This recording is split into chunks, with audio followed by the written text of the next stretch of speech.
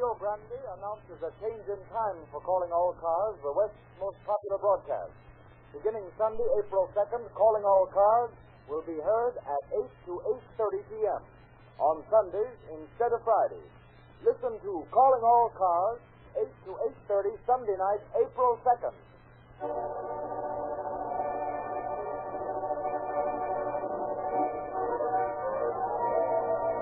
Calling All Cars, the copyrighted program created by Rio Grande. Marysville Police calling all cars. Attention all cars to broadcast 277 regarding a kidnapping. Be on the lookout for a sedan bearing 3 men and a woman. These men kidnapped the Marysville policemen this day. Exercise caution as they are armed and dangerous. That's all. Rosenquist.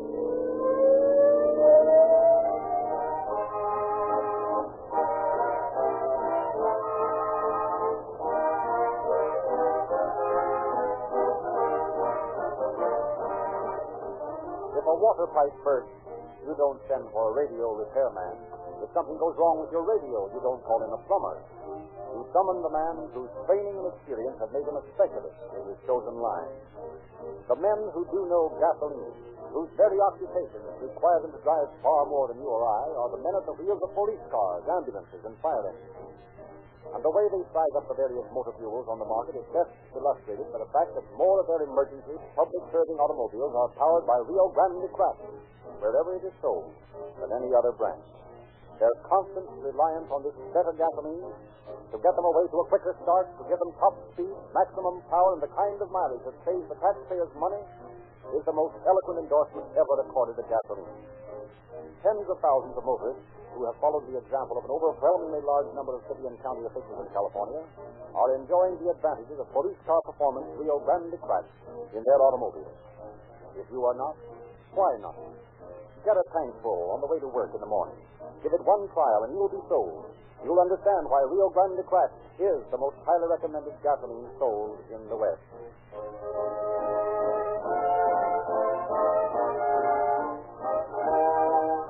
The facts in the story we are to hear tonight have been taken in the main from the confidential files of the Police Department of Marysville, California. We have therefore asked Chief of Police Darrell LaFortune to prepare a foreword to our program. Good evening, ladies and gentlemen. It is a privilege to be able tonight to greet you as a guest of Calling All Cars. It is part of the cooperation which law enforcement agencies are showing in their efforts tonight to point out the losing nature of life of crime. Such cooperation between law enforcement officers and all others in this work is vital to the success of the battle against crime. If every group of authorities seek only to cover themselves with glory and refuse to cooperate with other groups, the criminal element has a distinct advantage. The story we are about to hear was brought to a successful conclusion by the splendid way in which all peace officers involved work together to prove again, and most conclusively, that crime cannot pay.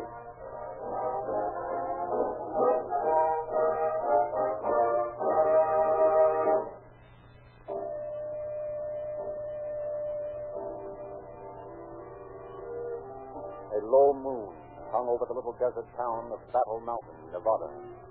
It was long after midnight, 1:30 o'clock in the early morning of July 15, 1932.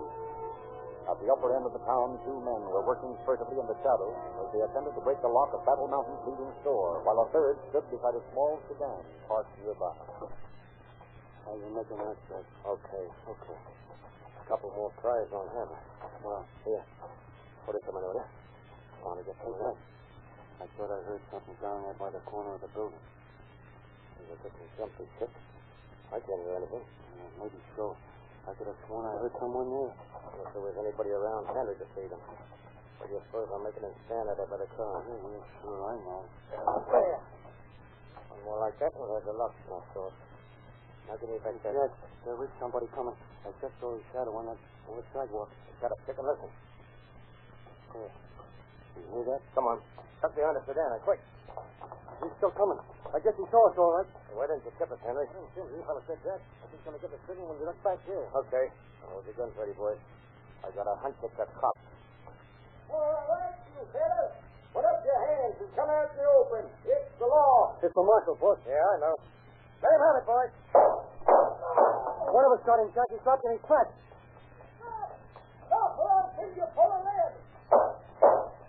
We must have only winged him. He's firing at us. Well, you know what to do, don't you? I know to hold him. Come on! Duck into the house.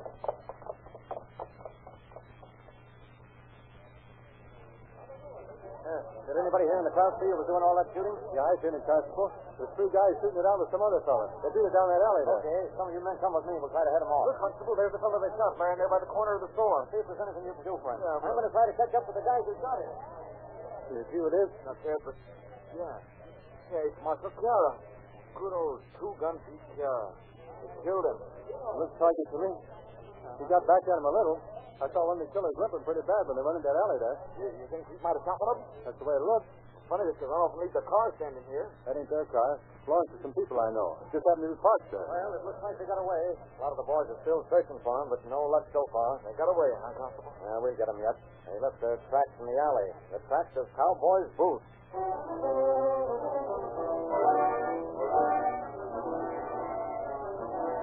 Shortly after his arrival at the scene of Marshal Chiara's tragic killing, Sheriff James Moore of Lambda County sent a rush call to Detective Richard Heath of Reno.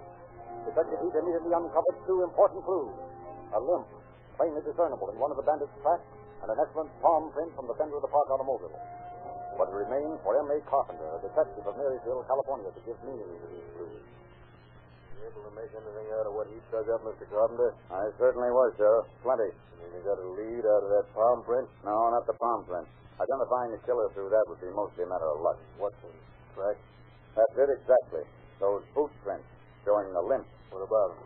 Sheriff, only one man in the West makes boot tracks like that. And that man is Jack Weston. Jack Weston. You mean the man they call the last outlaw of the Old West? That's just who I mean. But how can you be sure? Besides the evidence of those boot prints, Jack Weston is the only man I know who could outdraw two-gun Pete Chiara. If that's the case, he's going to be a tough man to catch. That may be, but none of them are too tough to be caught eventually. I followed Weston's career since way back in 1900 when he and his brother Ed started out stealing horses in the state of Washington. He's been getting away with his lawlessness for a long time now, Mr. Carpenter. I don't know what... Jack hasn't entirely gotten away with it. He's done time before.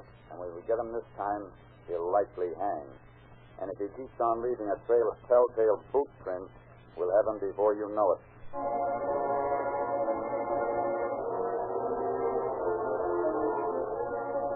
But nearly 3 months passed, and still nothing definite has been learned as to Jack Weston's whereabouts. And then, late one October afternoon of the same year, an automobile bearing Arizona license plates turned into a service station on the outskirts of Marysville, California. Fill your tank, sir? Yeah, make it snappy. Yes, sir. Don't you think we should have stopped further along, Jack? After all, we've just cleaned this 60-pound change of over 540 bills. Shut up, will you, Chick? Oh, that service station got to hear you. No, but just the same... Well, we were down to the last gallon. I didn't want to take no chances of running out between stations. Where to now, Jack? I'm not sure yet. Let's see how things look up ahead. I may cut east, back into Nevada. Then you're going to pass up Red Bluff? I told you I didn't know, didn't I? Now, pipe down. I wish that guy would hurry up. I want to get clear of this town. Oh, quit coughing, Chick. He's going to bother us. Hey there, never mind the oil. In a hurry. Okay, sir. That's $2.15. Here you are. Thank you, sir. Let's see, that's $3.16 out of 20. Let that guy another one of the phonies, eh? Sure. Why not? Oh, look what's coming around the corner of the station. Look at top. He's looking hard in our direction. All right, so it's that cop. What of it? I swear he's the biggest couple I ever saw in my life. But he weighs way over 200. Jack, he's coming over here. Yeah, let's beat it. Jack, nuts to the chain. Now, listen, you two hold tight. I'll take care of this. Just a minute there. I want to talk to you. Yeah? What's the matter? Where'd you get that automobile? What do you mean where'd I get it? It belongs to me. Yeah? You see your registration. Sure. Right here on the wheel post. Sure. Yeah. Your name, sir? All right, copper. I guess you know a 45 when you see one. Now climb into the back seat like a good boy. Hey, what the... You heard me, big boy. Okay.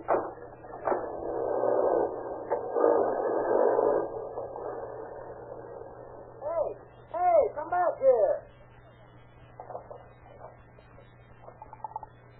Operator, give me the police department. Hello? Say, look, 3 people, 2 men and a woman just drove out of my service station with Officer LaBouffe in their car. I think they kidnapped him. Yeah. It was a new car with Arizona license plates and... What? Well, going from the Bangle Road, it looks like.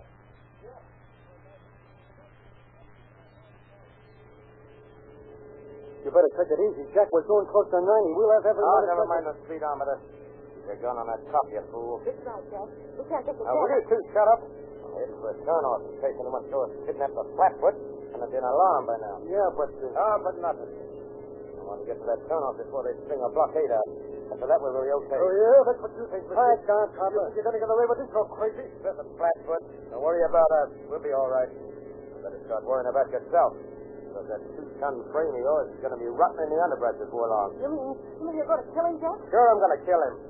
You don't think I'd let him go so he could blab all he knows? Oh, yes, but Jack... Oh, stop whining. I'm running this show. It can't be very far to that turnoff now. Hey, Jack, look out. There's a car pulling out of that side road right in front of us. Dirty rat. It's a blockade. Maybe I'll make a turn. Hey, Jack, we're going to turn over.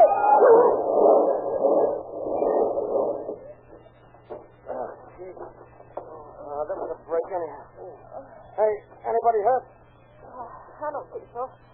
Are you all right, Chick? Yeah, I guess so. Look up a little, Joel. Come on, let's get out of here. What about the cop? All right, start for a look at him. Yeah, I guess you're right, Dick. Well, let's get going. Thanks for the woods, sir. Okay, Jack, we'll like to thank you.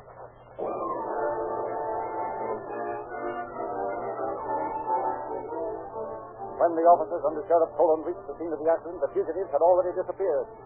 Fortunately, however, they found Officer Merrill LeBuff nearly unconscious from a head injury, not dead as the bandits had supposed. Days of intensive search proved unavailing. Luck was again riding with Jack Weston and his outfit.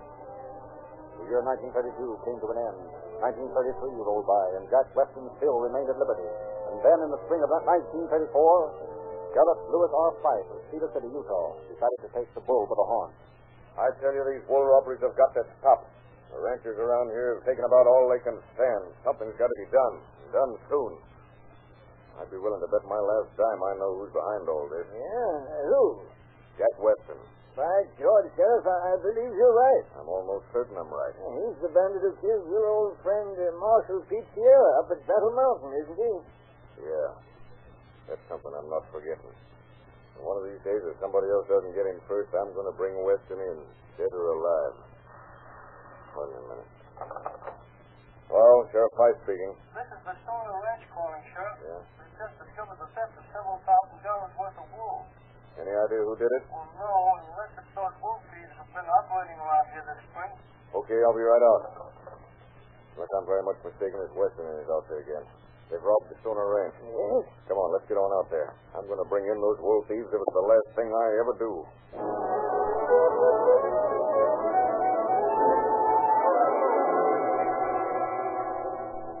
Upon investigation of the robbery at the Stoner Ranch, Sheriff Fife's only clue was the diamond-studded tire mark of a truck, a clue which he followed across dark desert country for nearly a month. And then, early one morning, near the abandoned Home State Mine, 30 miles west of Cedar City, he came across the now familiar tracks leading to an arroyo, and knew that at last he had his quarry cornered. Leaving his car, Sheriff Fife cautiously drew his .45 and advanced toward a small truck that was partially concealed by a growth of mesquite. As he came up to it and peered around the front of the motor, his eyes fell on a middle-aged man and young woman lying fast asleep on the ground, almost at his feet. For a moment, Sheriff Fife studied the man's features, and then... All right, Weston, get up. Huh? Oh, none of that, Weston. I wouldn't reach for that gun if I were you. Okay, Sheriff. Your party. Leave your gun on the ground where it is and keep your hands up. Yes, and the girl, too. What do we do, Jack? Whatever the sheriff says, I reckon. Now get on down the gully there, both of you. My car's only a couple hundred yards away. What about the truck? There's plenty of time to take care of the truck, Weston. I'm going to toss a pair of handcuffs over to you, sister. I want you to put them on him. Shall I, Jack? Sure. What else can you do? All right, hurry it up. Now then, get moving. Okay. Don't get such a stew. Yeah, just keep ahead of me there and no tricks. Yeah. I'm sorry about the handcuffs, Jack. That's all right, Daisy. Think nothing of it. I'm not going to... No, you don't, Weston. Stop! Stop for a truth! Go on, Jack! Go on! Get away from him! Oh! You killed him! You dirty rat! You killed him! Maybe I have. If I did, he asked for it. I'm going after my car. Don't try to get away because it won't do you any good. I won't be but a minute, and you take it easy. Weston, don't die. We'll get him patched up when we get back to town. Jack! Jack, save him! What I told you now, no funny business. Daisy. Now, shut up and listen. The minute he gets out of sight, back to the truck. Bring me my shotgun. You get it? Okay, please. The louse hadn't pumped a slug into my back. I'll kill myself. Does it hurt very bad, sir? Never mind that. Did you have a sight yet? Yeah. And Pete didn't get that shotgun. Okay. No. I'll make that filthy shirt. Let's see, wait, wise guy gets one.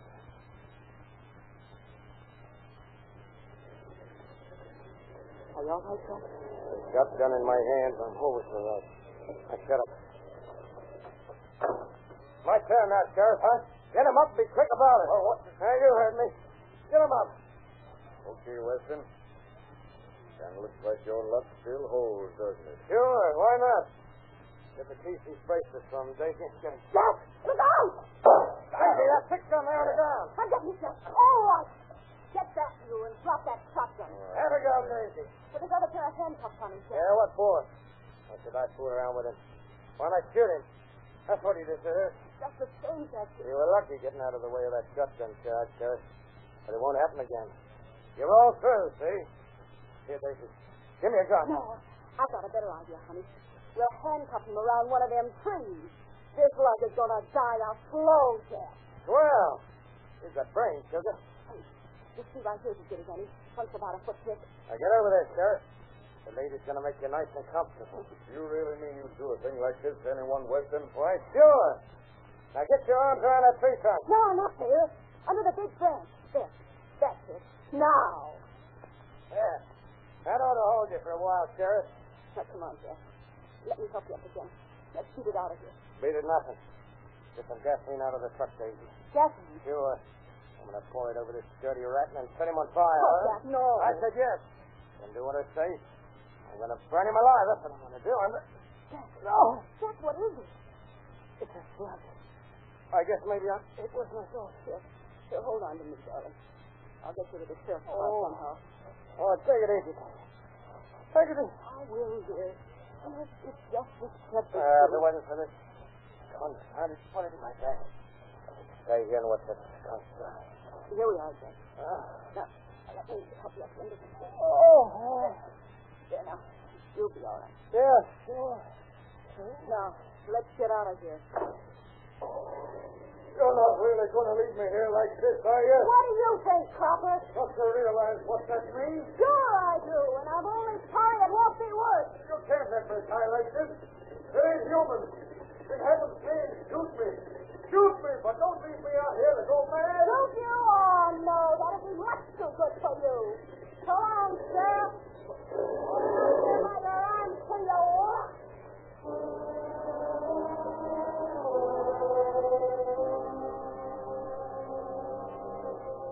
Hours dragged by. A noonday sun scorched down upon Sheriff Price, burning into his brain. Overhead, a circle of ominous dark birds swooped ever lower, their beady eyes fastened upon the helpless man awaiting the moment when life could leave his tortured body. Desperately, he racked his wits for the solution to the problem of horror confronting him. Suddenly, a daring scheme presented itself. Matches were in his pocket. The bark of the cedar was dry, highly inflammable. He would burn down the trees. He might be roasted alive in the process, but it was a chance for freedom. Time and again, the bark ignited and seared the officer's hands, but always the flame burned out before being able to ripen into a blaze.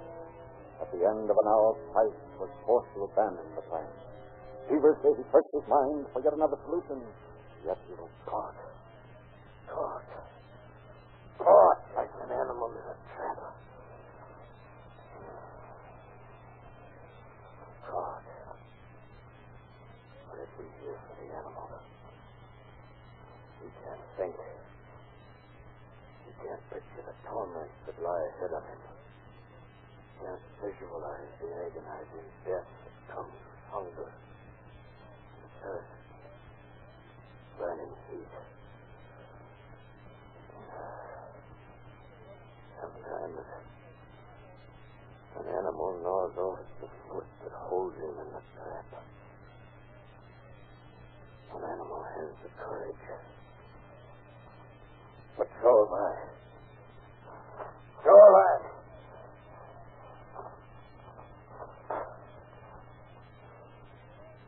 No one ever hurts much. Can't be Much worse than these handcuffs cutting into my wrists. My teeth are strong. Just 4 quick bites. That's all.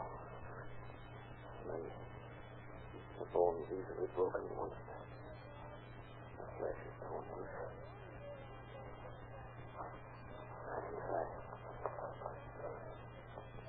I can try.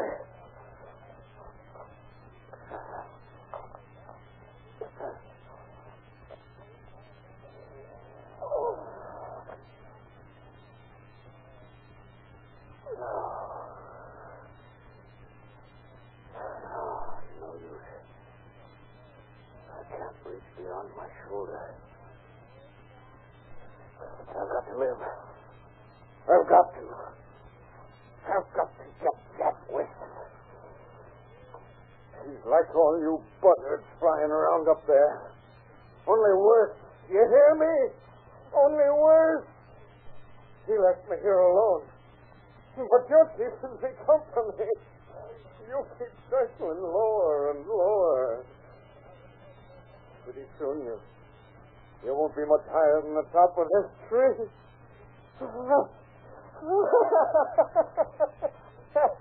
If I could climb to the top, it'd save you the trouble of coming down so far to get me.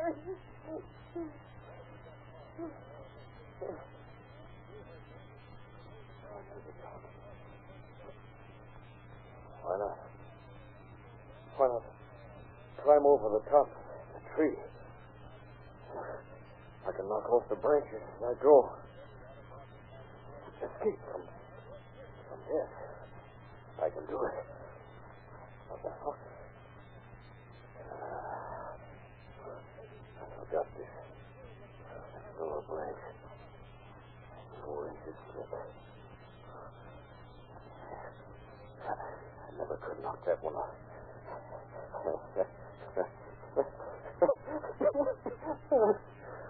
Condemned to death. Branch of a tree. There's a 4-inch branch. Still. Something sharp. There. Piece of flat shale. That'll do it. Now if I can only reach it with my foot. It's coming. It's coming. I'll just miss one more try. There. I've got it. No. No, I can chop. Chop away this limb. Chop. The shadows of late afternoon fell over the wasteland, followed by the blackness of night, and still the chopping continued. Long, agonized hours dragged by. Hours in which life often became so faint and crazed with thirst that he had to torture himself with the handcuffs to remain conscious. Once again the sun rose out of the east, searing the arid country with its oven-like blast. Silently, hungrily, the buzzards continued their patient searching of the spot.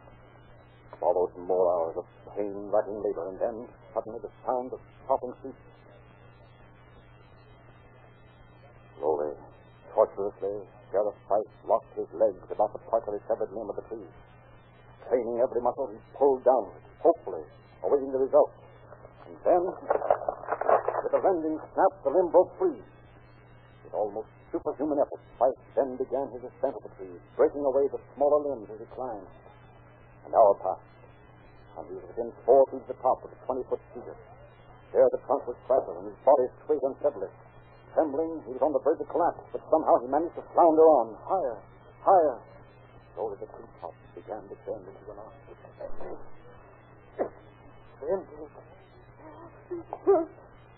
Just one more foot. Please, God. Just one more foot.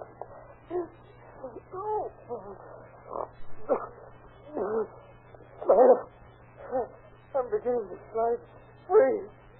Free!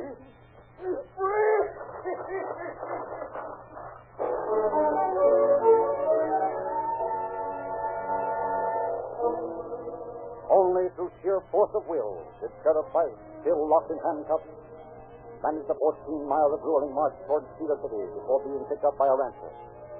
And almost unbelievable as it seemed, after only 2 days of recuperation, he was once again hot on the trail of the West's #1 bad man, Jack Weston. Information had come through that a girl answering Daisy's description had purchased medical supplies in St. George and had driven south in the direction of Arizona. Sheriff Price was not long in picking up the tracks made by the tires of his car, and in company with several deputies, the officers soon came to the end of their search before a tiny shack in the vicinity of Mount Trumbull. Sheriff Price advanced to the door. Why, it's you. Yeah. But I thought... You thought I'd be food for the buzzards by this time, didn't you? Instead, you're under arrest for attempted murder, young woman. I see. All right. I'll go with you. Where's Jack Weston? He ain't here. Ain't here, eh? Come on, we're going to take a look through the house. You see for yourself there's no one in this room. There's the 2 other rooms in the house. Well, we'll take a look at him anyway. Hey, what's your name? Margaret Carter. Margaret Carter. Why'd Jack call you Daisy? If you don't like my name, you know what you can do. Come on now. Where's Jack Weston? Jack is far away. Well, I'm going to find out. You were right about his not being in the house, but I got a hunch he's not far from here. One of the men just found your car, Sheriff. He did, eh? What about Weston, Captain? There's no sign of Weston. Well, let's take a look at the car. Come on, Daisy, or Margaret, or whatever your name is. Okay. See, the car's right there by that clump of mesquite. Oh, yeah. What are the men digging over there for? We found the place where the earth had been disturbed. Thought maybe Weston might have buried something there. Well, what's that for? What's the matter with you? Nothing. Hey, Sheriff, it's a body we just found in that pit. The boys are bringing it out now. A body? Well, whose, you know? The boys have it out. Maybe someone can identify it. Why, it's Jack Weston. Yes, it's Jack. I buried him there myself. He died during the night. On the trip down from St. George. Well, looks like that bullet of yours got him after all, Sheriff, huh? Yeah, I guess it did. And it left the West that much better place to live in.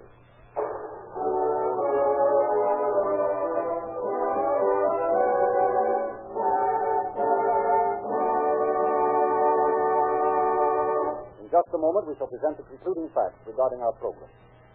A careful driver not only keeps one eye on the road and the other on his speedometer, he is just as careful about where he turns in for his motoring needs. A veritable army of prudent, thoughtful motorists watch for the nearest red and white Rio Grande station, knowing the safer, surer protection of Rio Lube and Rio Grande, Pennsylvania, knowing the superior quality of Rio Grande Crack, the gasoline of real police car performance. Every member of Jack Weston's outfit has been apprehended by the authorities, either before or since the death of their leader, and is now serving time in prison. They are learning, as Jack Weston so conclusively learned, that crime cannot pay.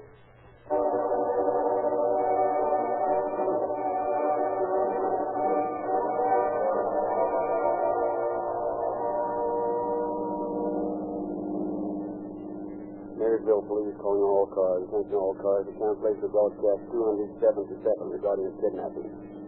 Suspects in this case are now in custody. That's all. Rolls and clear.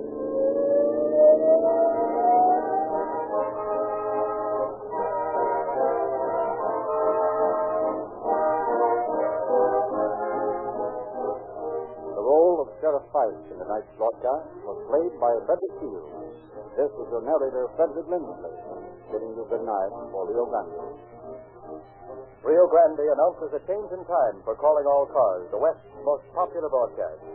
Beginning Sunday, April 2nd, Calling All Cars will be heard at 8 to 8:30 p.m. on Sundays instead of Fridays. Listen to Calling All Cars, 8 to 8:30 Sunday night starting April 2nd, at which time you will hear the story of Earl Duran, the Wyoming desperado who was shot today. This is the Columbia Broadcasting System.